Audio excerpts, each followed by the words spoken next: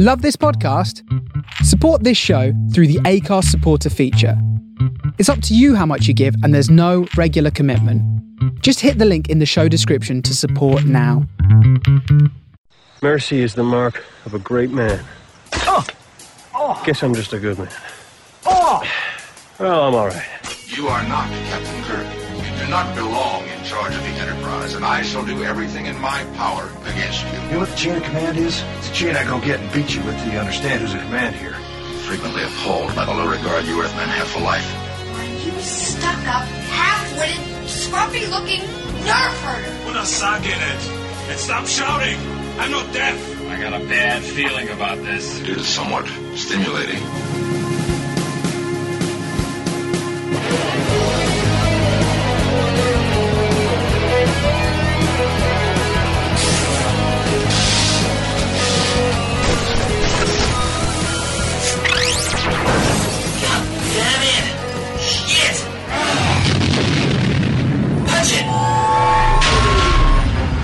That's it. Welcome to SFP Now. Here is your host, Ian M. Collins. Hello and welcome to another exciting, excruciatingly painful and post-pounding edition of SFP Now. Our interview on today's show is with director, writer and producer Paul Nicoletis, who'll be talking about a short movie project he has in development called Icarus Down, which, from the trailer that I've seen, it looks very similar to Alien, but it's got a bit of a different storyline to that, so it's something we can look forward to, and we'll be talking about that with Paul Nicoletis a bit later on. Meanwhile, joining me for some news and reviews is my good old friend Patrick Hayes. And now, last week in news. How you doing? Pretty good. How you doing? I'm not so bad. I'm a little drunk. I've just had a beer, so I'm a bit all over the place. But it's powerful beer. It's sort of like it comes in bottles that are about a pint and a half. Yeah. Oh. And the volume of alcohol in it is about 4.5%. So I'm understandably tipsy. After that, I only ever have one of those because if you have two, I'd probably be dead. Anyway, news and reviews and stuff like that. I think the big news for the last couple of weeks would be it's a while since we've done news and reviews, and we did do news with Reese last week, but we didn't really touch on it too much. Was the discovery of the 9 Patrick Troughton episodes of Doctor Who. I think we may have touched on it very briefly, but I figured it's worth revisiting since I've actually watched the Yeti now, the Web of Fear, and I've started watching Enemy of the World, and I'm just wondering if you had any thoughts on it. I'm dying to see them. Patrick Troughton's one of my favorite doctors, and I'm so disappointed that I haven't seen all the stuff you've gotten to see it. I would love to see this stuff. I can't wait for it to get released officially. It's out officially. It's on iTunes. I don't have iTunes. I try to stay away from iTunes. Had a bad experience with my daughter on iTunes, so... Ah, right. But I want the official, I want like a DVD release where it's got like all the little extras, and I want to know where they found it, how they found it, who had it. I want all that stuff. So I'm waiting for the big DVD rollout. Okay, well, so I think you'll probably be waiting a while for that, to be honest, because they're quite busy with the, with the Terror of the Zygons release of Tom Baker and the 10th Planet, and I'll be posting a review of Terror of the Zygons. I got a copy of it sent to me from the BBC 2 weeks ago. Cool. And it was outstanding. It was one of my favorite shoes when I was a kid, and it exceeded every expectation I had recalled from it. It was fantastic. All right. I don't actually remember seeing that episode when I was a kid. Was Sarah Jane still his assistant on that one? Yes, it was Sarah Jane's in it, and it's the last one with Harry. Right. That's probably why I've not seen it, because I would have been probably around about 73, was it? No, later than that, about 75. 75. I probably would have been only about five 5 when that came out, sort of thing, and probably would have been seeing Doctor Who, but didn't really start comprehending and actually getting it to around about 76, 77 when The Hand of Fear came out. Right. Because that's my first actual Doctor Who memory, is The Hand of Fear. Oh wow! See, I can remember watching the original Silurians episodes. Well, you probably picked up on it and latched onto Doctor Who a little bit quicker than I did. Yeah. We didn't have much sci-fi at the time going on here, so Doctor Who was more than welcome. Plus, I guess you might have been older than me by the time you actually got Doctor Who in the States, because it was really Tom Baker's run that got noticed in the States, I guess. Yeah, that's when I remember seeing it, but I mean, they were playing some before that as well. Mm-hmm. Yeah, but yeah, I can tell you one thing. I really enjoyed Web of Fear. It was a little bit disappointing episode 3 because they haven't recovered episode 3 of it. They just sort of basically had the soundtrack with photographs. Oh. And I'm hoping that if they do an official release of it, that they actually animate that 3rd episode. Like they did with the Patrick Troughton one, yeah. Yeah, like they did with the Patrick Troughton one, and also like they did with the 10th Planet one as well. Right. Because watching some photos while a soundtrack's playing on, it's not particularly exciting. In fact, something, does it? I didn't even watch that episode. I just listened to the soundtrack while I was doing something else and re-engaged fully with the 4th episode. But the actual Web of Fear is the very first episode to feature Lethbridge Stewart. Oh wow! And he's a colonel in that. He's not a brigadier. Oh wow! But it was a really cool episode with the Yeti and stuff like that. See, I'd love to see the Yeti, because all I've seen is just photographs, and I think I can't remember if the Yeti was in the big anniversary episode. It was briefly, yeah, but you didn't really see much of it because the Brigadier and the Doctor were actually in a cave. Right. And they did a very quick glance of it, but it wasn't really a big deal. But in the Web of Fear, you see quite a few Yetis. Oh wow, that'd be great. And I think the first one, I don't know what the very first episode to feature the Yeti was. I'm not sure if it's even been recovered or if it's something that still remains lost. But the very first one's actually set in Tibet, and the Web of Fear is kind of like a sequel to it. And right. It's really funny because basically it takes advantage of Doctor being a time traveller, because he bumps into the same scientist years later, and this same scientist has aged and he hasn't. So you got that whole thing going on. Oh, that's cool. So it's quite an entertaining and good episode, and there's also an element of paranoia. Because it also uses great intelligence as well, which is being reused in modern Doctor Who. Right. So that's part of the Yeti thing, but it's I found it quite an enjoyable story. Yeah, I can't wait. I want those to come out officially so badly on DVD. Enemy of the World, though, the Enemy of the World is basically the Doctor meets a duplicate of himself who's like a wannabe fascist dictator. Oh, jeez. And it's kind of like an basically he has to impersonate him, sort of thing. I won't go too much into it because, if I say anything else, it will just ruin it. But that's basically Enemy of the World.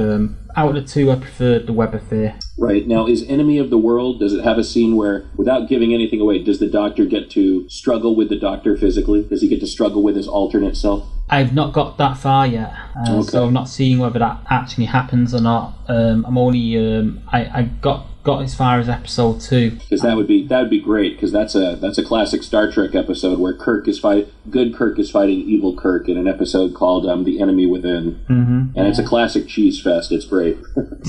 I remember that episode actually, where evil Kirk, becomes very, very infatuated with Rand, and yes, to be honest, I can't see why he'd become very infatuated with Rand, but there you go. Well, they didn't have too many other women running around the ship at the time, so they didn't. They had Rand and Uhura, and I would have taken Uhura over Rand any day. But that said, I am sort of like biased to to brunettes or ethnic looking women. Blonde hair, blue eyes just doesn't do it for me. So quite a bit of news going on. We've had I'm not sure if you've made any notes. I've made a couple. I've got some things. Okay, well, do you want to go with some of your things? Sure. Came out just yesterday that we might have a lead actor for the fourth Jurassic Park movie, Jurassic World. I don't know if you heard about that. I've not heard about the lead actor, but I've heard about them renaming the Jurassic Park franchise to Jurassic World. Yeah, it looks like it could be, and I think this would be a good choice if it happens. Josh Brolin as the lead. Yeah, I mean, they could also get James Brolin in to play his dad. Yeah, I mean, why not? But I think he'd be good. He can do action.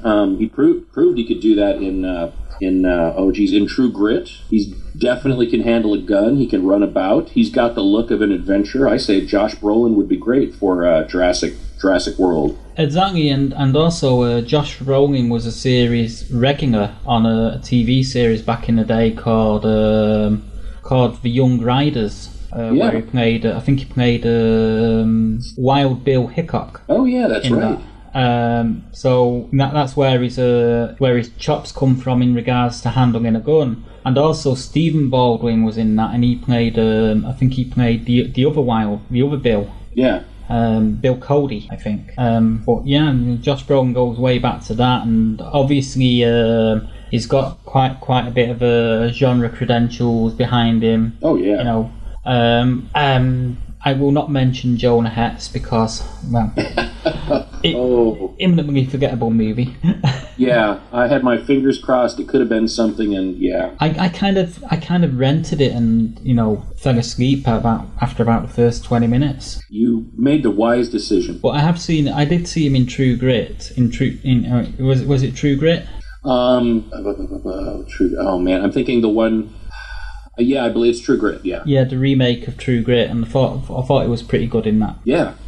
And I'm hoping that the movie, by the change in title, Jurassic World, we kind of get what the last book by Michael Crichton was hinting at, and that the dinosaurs, just through being wild animals, have crossed into other continents. So maybe we'll have dinosaur infestation in different parts of the world. Ooh, that'd be cool. Yeah, you've got those pteranodons. They're going to be flying around any place with big, tall buildings, maybe through the Grand Canyon even. Yeah, you've got velociraptors. They're going to invade high tower rises and stuff. Yeah. Oh, that'd be great. Yeah. People going for a run in the park and something's chasing after them in the park. Yeah, and Velociraptor develops human intelligence and gets a machine gun and sawn off shotgun and starts to hunt human beings down in a tower rise. And I would pay to see that. We call it Rapture Hard. Rapture Hard. Oh jeez. We could get Bruce Willis to voice the part, and he'd probably do it. He probably would, but he'd probably refuse to do the interviews after the fact, and just be really awkward. Yeah, he'd cash the check and walk. Yeah, he did. He literally did do that with Die Hard and a few other films this year. He was actually being interviewed by a guy for British television about Reds 2. Oh yeah. And oh man, he just saw like he was so disengaged. He just didn't want to be interviewed by the guy. He was being proper awkward. I could believe it. Yeah. Which I kind of think, well, you've made this money, you've sort of like had this great career, and you're going around treating people like shit like that. Yeah, I figure that's part of the paycheck. You bought into the movie, you got paid, you should go out and promote it. Exactly, and you should be happy to go out and promote it and not giving people a shit time. But that said, this particular interviewer was asking him some pretty lame questions, so he kind of asked for it. Oh well, yeah, I could see that too. But that'd be cool, Josh Brolin. And hopefully it actually is big for him, because Josh Brolin he's never really hit the heady heights of box office stardom, hasn't he? Really, he's always been there and thereabouts. Yeah, he's always been like a good supporting actor, or even a good villain, but never the lead. So this would be a good opportunity for him. Yeah, and he's sort of up to that. You kind of want to see his career catch on to something. Yeah.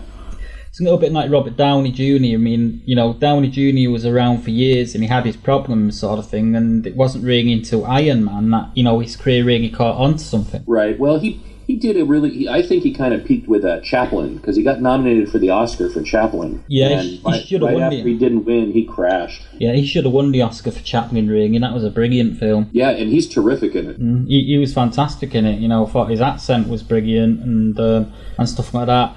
Well, you know, I've got some news for the British side. There's a new show coming out called The Originals, which is basically a sequel to the Vampire Diaries. And Sci-Fi UK has grabbed hold of that, and it's going to be airing on the 22nd of October. And that's getting some big ratings here in the US. I think they're on episode 2 or 3. At least they've done 2. I'm pretty sure have aired.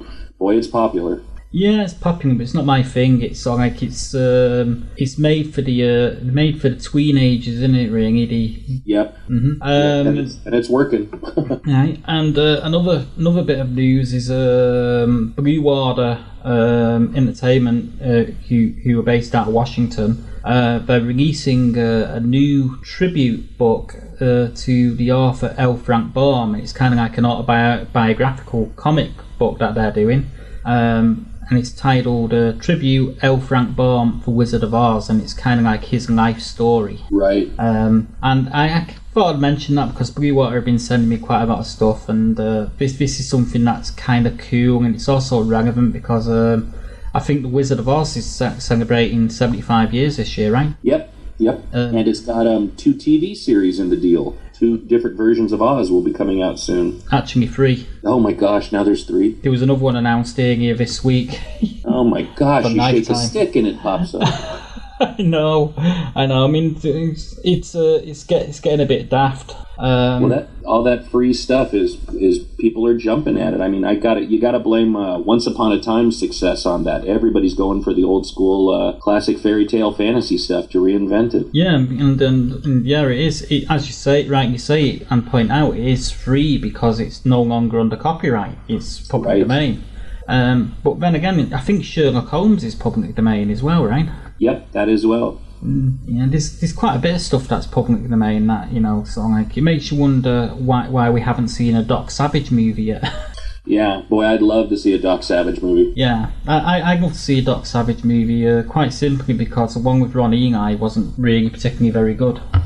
No, and it didn't help that it was, I believe, produced by Lorenzo Semple, who did the 60s Batman TV series. Mm-hmm.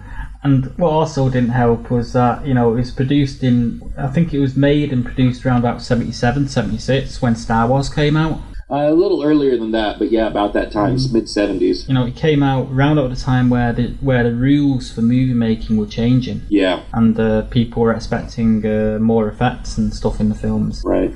I know that the Dynamite's going to be putting out a brand new Doc Savage comic. They're going to take a stab at it, so I'm looking forward to that.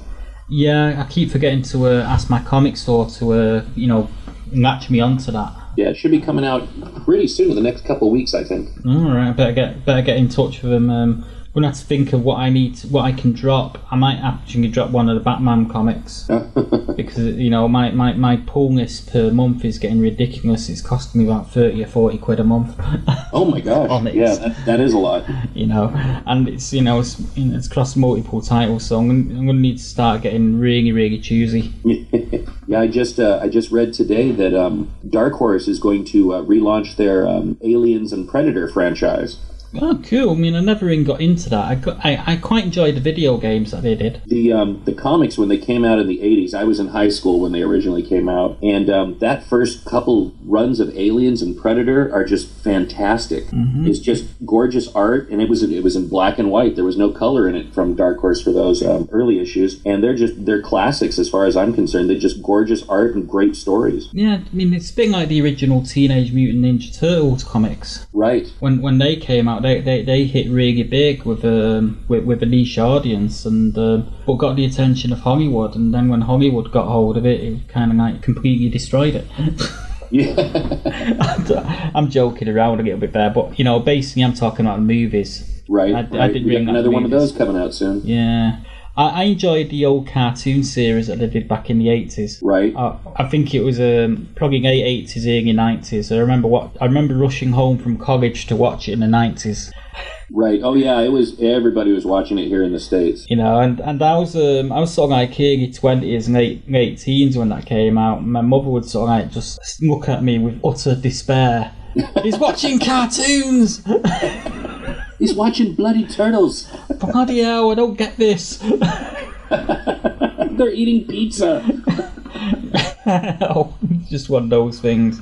So do you have anything else? Yeah, I've got the most bizarre story, I think, of the week, and I dare anyone to top this. I don't watch Once Upon a Time. I've tried to watch it a couple times. I just couldn't get into it. It's just been announced that they've cast an actor to play a character that's been reappearing only in voice. The character is called the Shadow. Now, it's not the classic 1920s turn of the century Shadow. It's just a Shadow character. But evidently, it's been reported on a couple websites, reputable ones, Marilyn Manson will be joining Once Upon a Time. Oh, dear. I just thought, wow, that's either going to be a train wreck or something that you can't miss. They should have cast Alice Cooper. Maybe Alice wasn't available or he wasn't interested. Marilyn Manson's been popping up in little cameos and stuff on cable series here in the States. So when I read that, I wasn't too surprised, but still I was like, Marilyn Manson on Once Upon a Time? What is this going to be like? Pretty shocking. Yeah. They're going to have to hide all the kids from the TV. Yeah, you probably slit a baby's throat live on TV. And then spit at the cameras. Yeah, but I gotta admit, I'm really curious. I want to know what's he gonna do and what's it gonna sound like. I don't know. If they want to stir things up a little bit, they could always cast Dieter Von Teese. There you go. You know? That'd really set the cat among the pigeons and stir things up. But that's a bit of a weird one.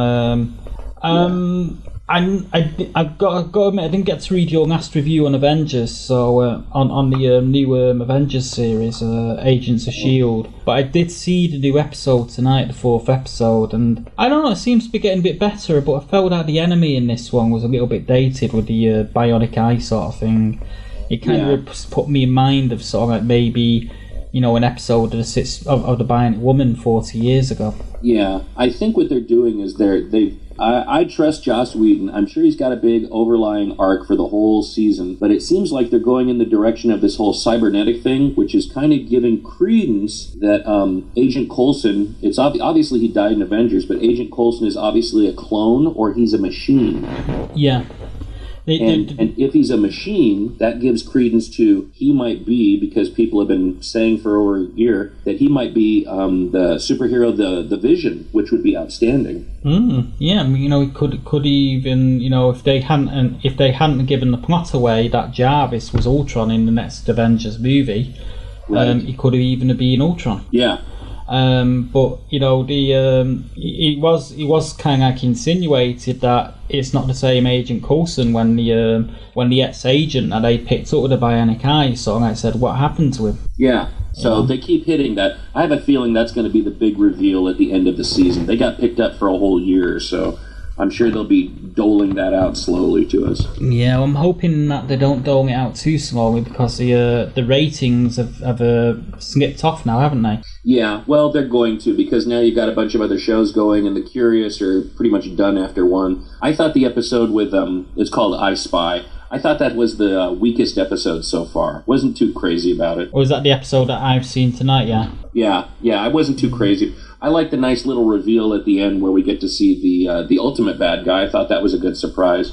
But overall, it was just kind of not the greatest. Yeah, I kind of thought it was okay, but then again, I've not really seen enough of it. I've not been totally blown away by it, to be honest. Yeah, overall. But I'm hoping it's a slow build, and it seems like they're doing slow builds, so I'm waiting for bigger stuff to happen. On a completely separate note, the new Atlantis series is going to start airing in the States on the 23rd of November on BBC America. Finally. And I've seen. I just watched the 4th episode earlier this evening on the BBC Previews website, and the 4th one was quite a fun one. As in the 3 main characters end up adopting a baby for a little while, so it kind of had the comedic element of sort of like 3 men and a baby sort of thing. It's 3 Greeks and a baby. Yeah, so that sort of thing going on, and obviously there was a slightly bigger storyline to it, which I won't go into, but it was quite a fun episode. Last week's episode, though, the one that aired, the 3rd episode, is probably the best of the season for me. Oh, okay. So far. The 1st and 2nd episode was sort of like there and thereabouts, but I've been more impressed with Atlantis overall than I have been with Agents of S.H.I.E.L.D. Right, yeah. I'm dying to see that series. I want to see it. Well, you've not got long to wait now. 23rd of November. Yeah, just a month. Same day as Doctor Who. Oh, jeez, yeah, don't get me started on that. I can't wait for that either. Looking forward to that. Yeah, that's all anybody talks at work. Anybody who knows me comes up and goes, "What have you heard? Have you seen the pictures? Do you know?" I go, "I don't know. I'm trying to be good. I'm trying to be good." Well, they did. BBC America did release 3 new pictures earlier this week. Yeah, I saw those. But there was no great reveals in them or anything like that. Stephen Moffat's done really well to keep a lot of stuff under his belt. I mean, the only thing we know really about is that the Daleks are going to feature and the Zygons are going to feature and there's this 3rd Doctor that no one's ever heard of. Right. And that's about it. Yeah, I'm really impressed on how they kept no spoilers coming out of it. It is impressive. It is. I think they must have been taking lessons from J.J. Abrams. You know, on the first Star Trek, on the first Star Trek movie, not so much the second Star Trek movie, because pretty much they said they were rejecting it was Khan the moment that they mentioned Khan, right. And they kept us dancing around for 2-3 years about it, which is part and parcel why I was really disappointed when it turned out to be Khan. And the way that they did it was because of that. I was really, really hoping that it'd be Gary Mitchell or something else and something entirely different. Right. Hopefully the 3rd movie they come around and fix it. Hopefully they do. I don't think J.J. Abrams will be directing that one either. No, he's said he's not going to. So there'll be a call out soon, I'm sure, where they officially make the announcement. Mm-hmm. Okay. Do you have anything else, Fulgam? That's about it. That's what I've got for this week. Okay, that's cool. We're going to hand on over to the interview with Paul Nicoletis, in which he'll be talking about his movie Icarus Down. Da, da, da. Brace for impact. Icarus Down. I repeat, Icarus Down. Emergency system activated.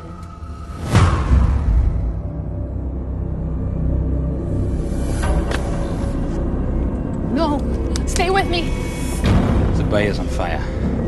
They're only able to salvage 2 suits. Get out of here. I'd like to welcome director and screenwriter Paul Nicoletis to the show. He's joining us to talk about a new short film that he's been involved with called Icarus, which from what I've seen of it, it looks very, very exciting. So, Paul, welcome to the show. Oh, thank you very much, Ian. Happy to be here. Cool. First of all, how did you actually get into filmmaking?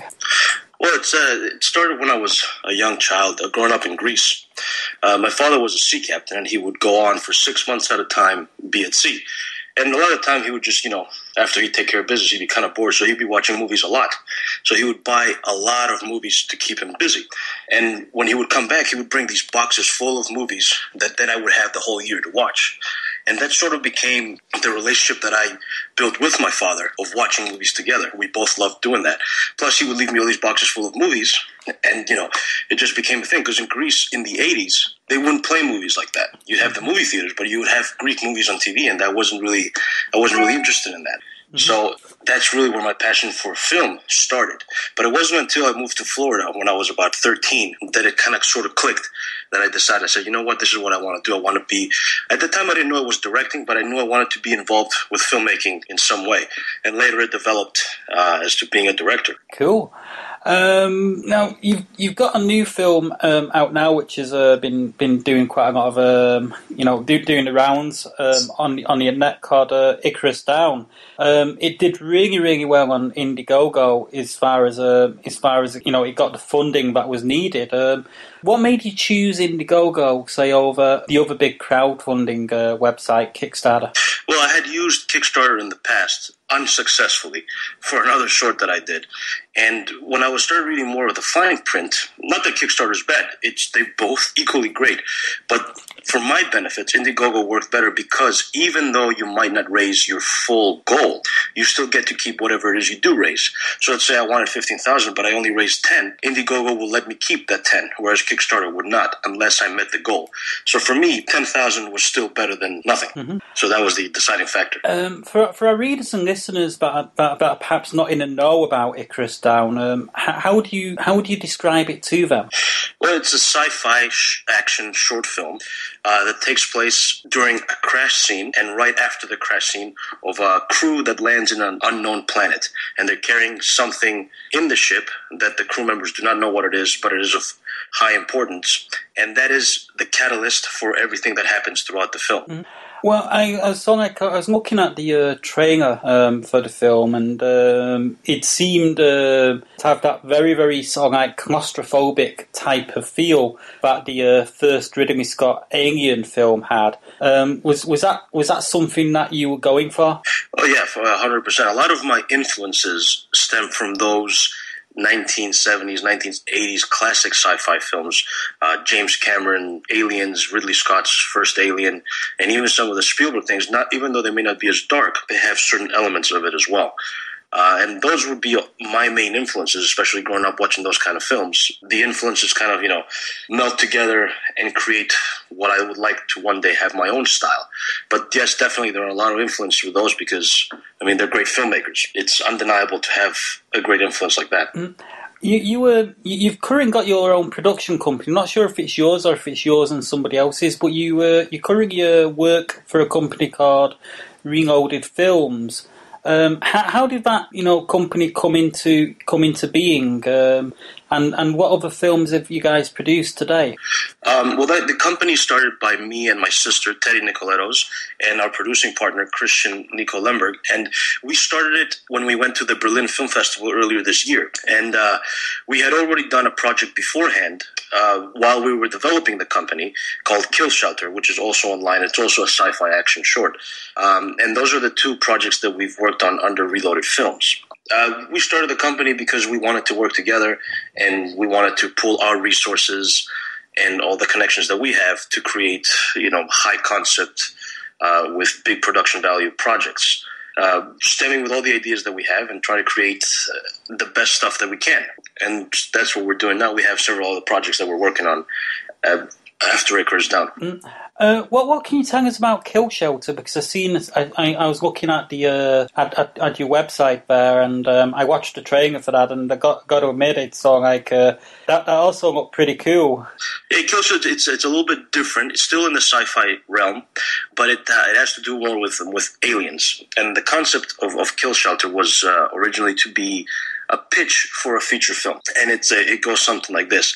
An alien invasion happens on Earth, and they abduct human beings to neuter them because they cannot reproduce, and they're trying to merge alien DNA with human DNA in order to continue their species. So this guy is caught in this facility where they're doing human experimentation, and he escapes, and he fights these aliens. That's the short film. It was very difficult. It's been going to festivals, and it actually has gotten some awards, which is pretty good. And at the same time, we have both these films going to festivals. So, that's great. You're producing, a lot, a few sci-fi shots for the online viewership. Have you ever given any thought to maybe, taking one of your ideas and expanding on it to a point of maybe producing it as a web series? We have thought about that, yes. Not so much with the sci-fi, because in terms of visual effects, it takes more time. And it's harder, and it costs more money. But we have thought of doing web series with complex stories, but more simpler in terms of the making of it, where it doesn't require so much visual effects, because that's really what takes most of the time and money. And sometimes it's not really cost effective. Mm-hmm. I just thought I'd ask that one because I was actually a producer on a web series last year. A friend of mine, he's a filmmaker, and he got me on board to help him promote it throughout various websites and podcasts and stuff like that. And all of a sudden, I ended up as a producer on this thing.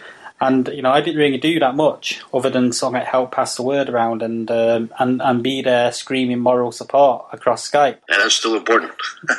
But ever since I've had this beam about it about asking filmmakers if they've ever thought of maybe taking one of their ideas into the realm of web series, because it seems to me that the web series is kind of like evolving into what cable was back in the 80s. Yeah, I agree with you, and I think it's definitely heading in that direction. If it's not there now, definitely within 5 years it will be there, because there's a lot of people, especially that spend a lot of time on the internet, whether they're looking at short films or any kind of web content, they're still on the internet. So I think give it a few years, and then people will be more interested in watching some program on TV, especially if it's a web series. At the moment, a lot of web series are catered towards younger viewers, like that video game High School that's been very successful, but I don't watch it, but I know a lot of kids that watch it, So there are people out there making web series. It's just once it reaches a certain quality, certain level of, I would say, maturity, maybe then I would consider it more. Mm-hmm. What film directors would you say have been the most influence on you creatively? Definitely Steven Spielberg, James Cameron, Ridley Scott would be my top three.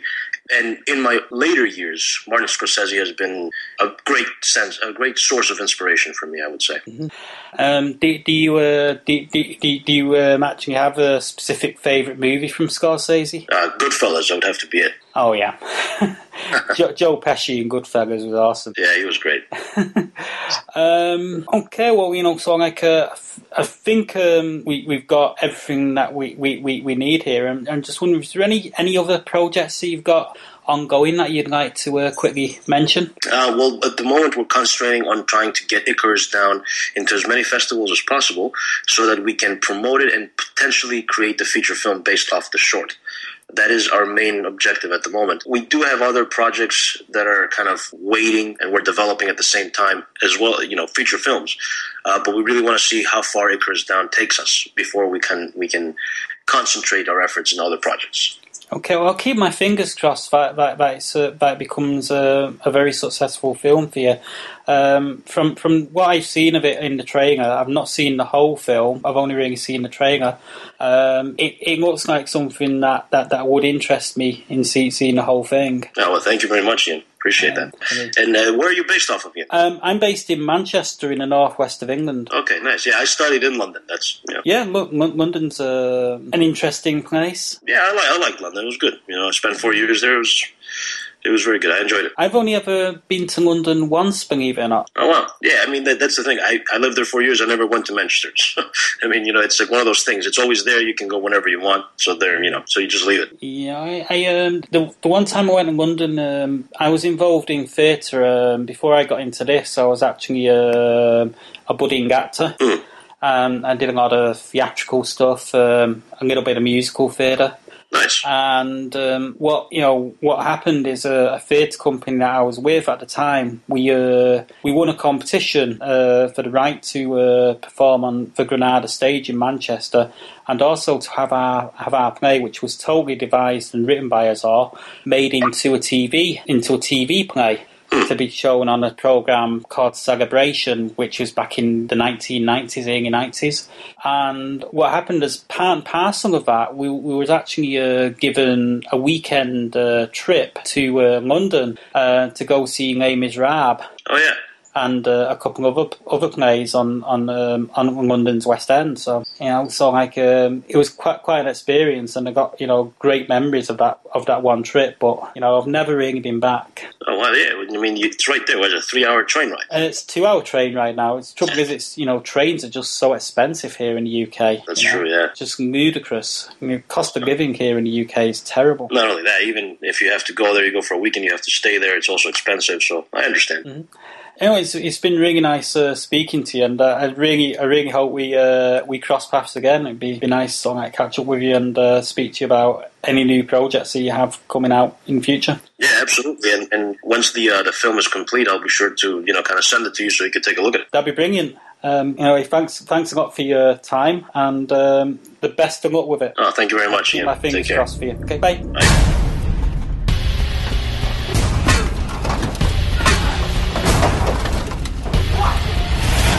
What's so valuable that it's worth the life of my entire crew?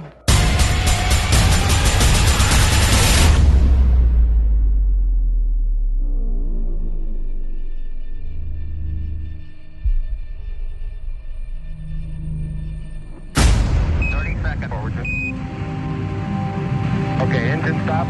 We copy it down.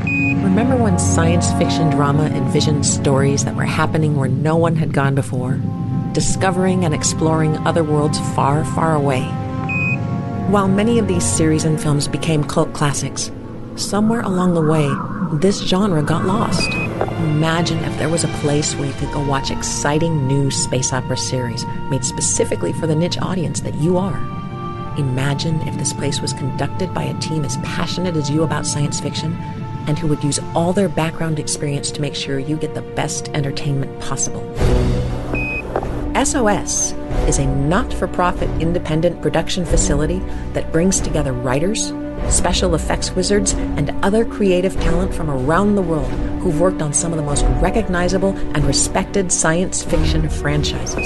So throw away your remote control and get real control by joining the Space Opera Society right now. With as little as $1, you can change the future of entertainment today. For more information, please visit our website, which is, of course, spaceoperasociety.com, where all your questions will be answered in our frequently asked questions page, and don't miss our short video presentation from some of our space opera series in development. I'm going to step off the limb. That's one small step for man, one giant leap for mankind.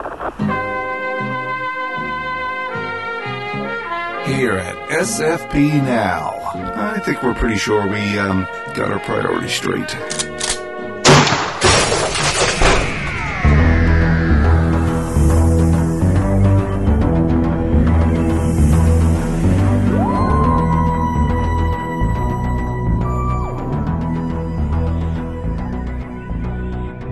And that about wraps things up for this week. Next week we have our Halloween special, which is 2 hours of sheer manic monster madness. And joining me for that one will be T. Sean Hardy and his wife Linda as we count you down through our top 10 monsters while getting slowly intoxicated and basically making things up as we go along.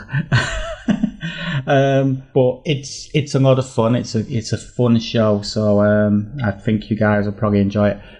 Also, before I sign off on this, we have a competition for our UK listeners, but it's also open to the rest of the world. It's just that, obviously you'd have to make your own travel arrangements to get there. But we have tickets to the Sci-Fi Weekender, which is going to be held next year in March, and it's one of the biggest science fiction and fantasy events in the UK. I believe it's actually also the official event of SFX magazine, so it's well worth checking out, and we'll have more information on that in the coming weeks. We just got to sort a few details out and get the competition email address sorted out, so you guys know where to write to, and we've got to come up with a little bit of question, because we don't want to make it too easy for you. So keep an ear out for that, and also keep an eye out for it on the sci-fi post.net website, because it'll be coming up. I think we'll probably most likely run the first bulletin out about it on an episode of Genretainment. So it may be the next episode, by the time we've got our act together and have all the relevant information for you. So keep an ear out for that, and that's it from me this week. I'll see you next week.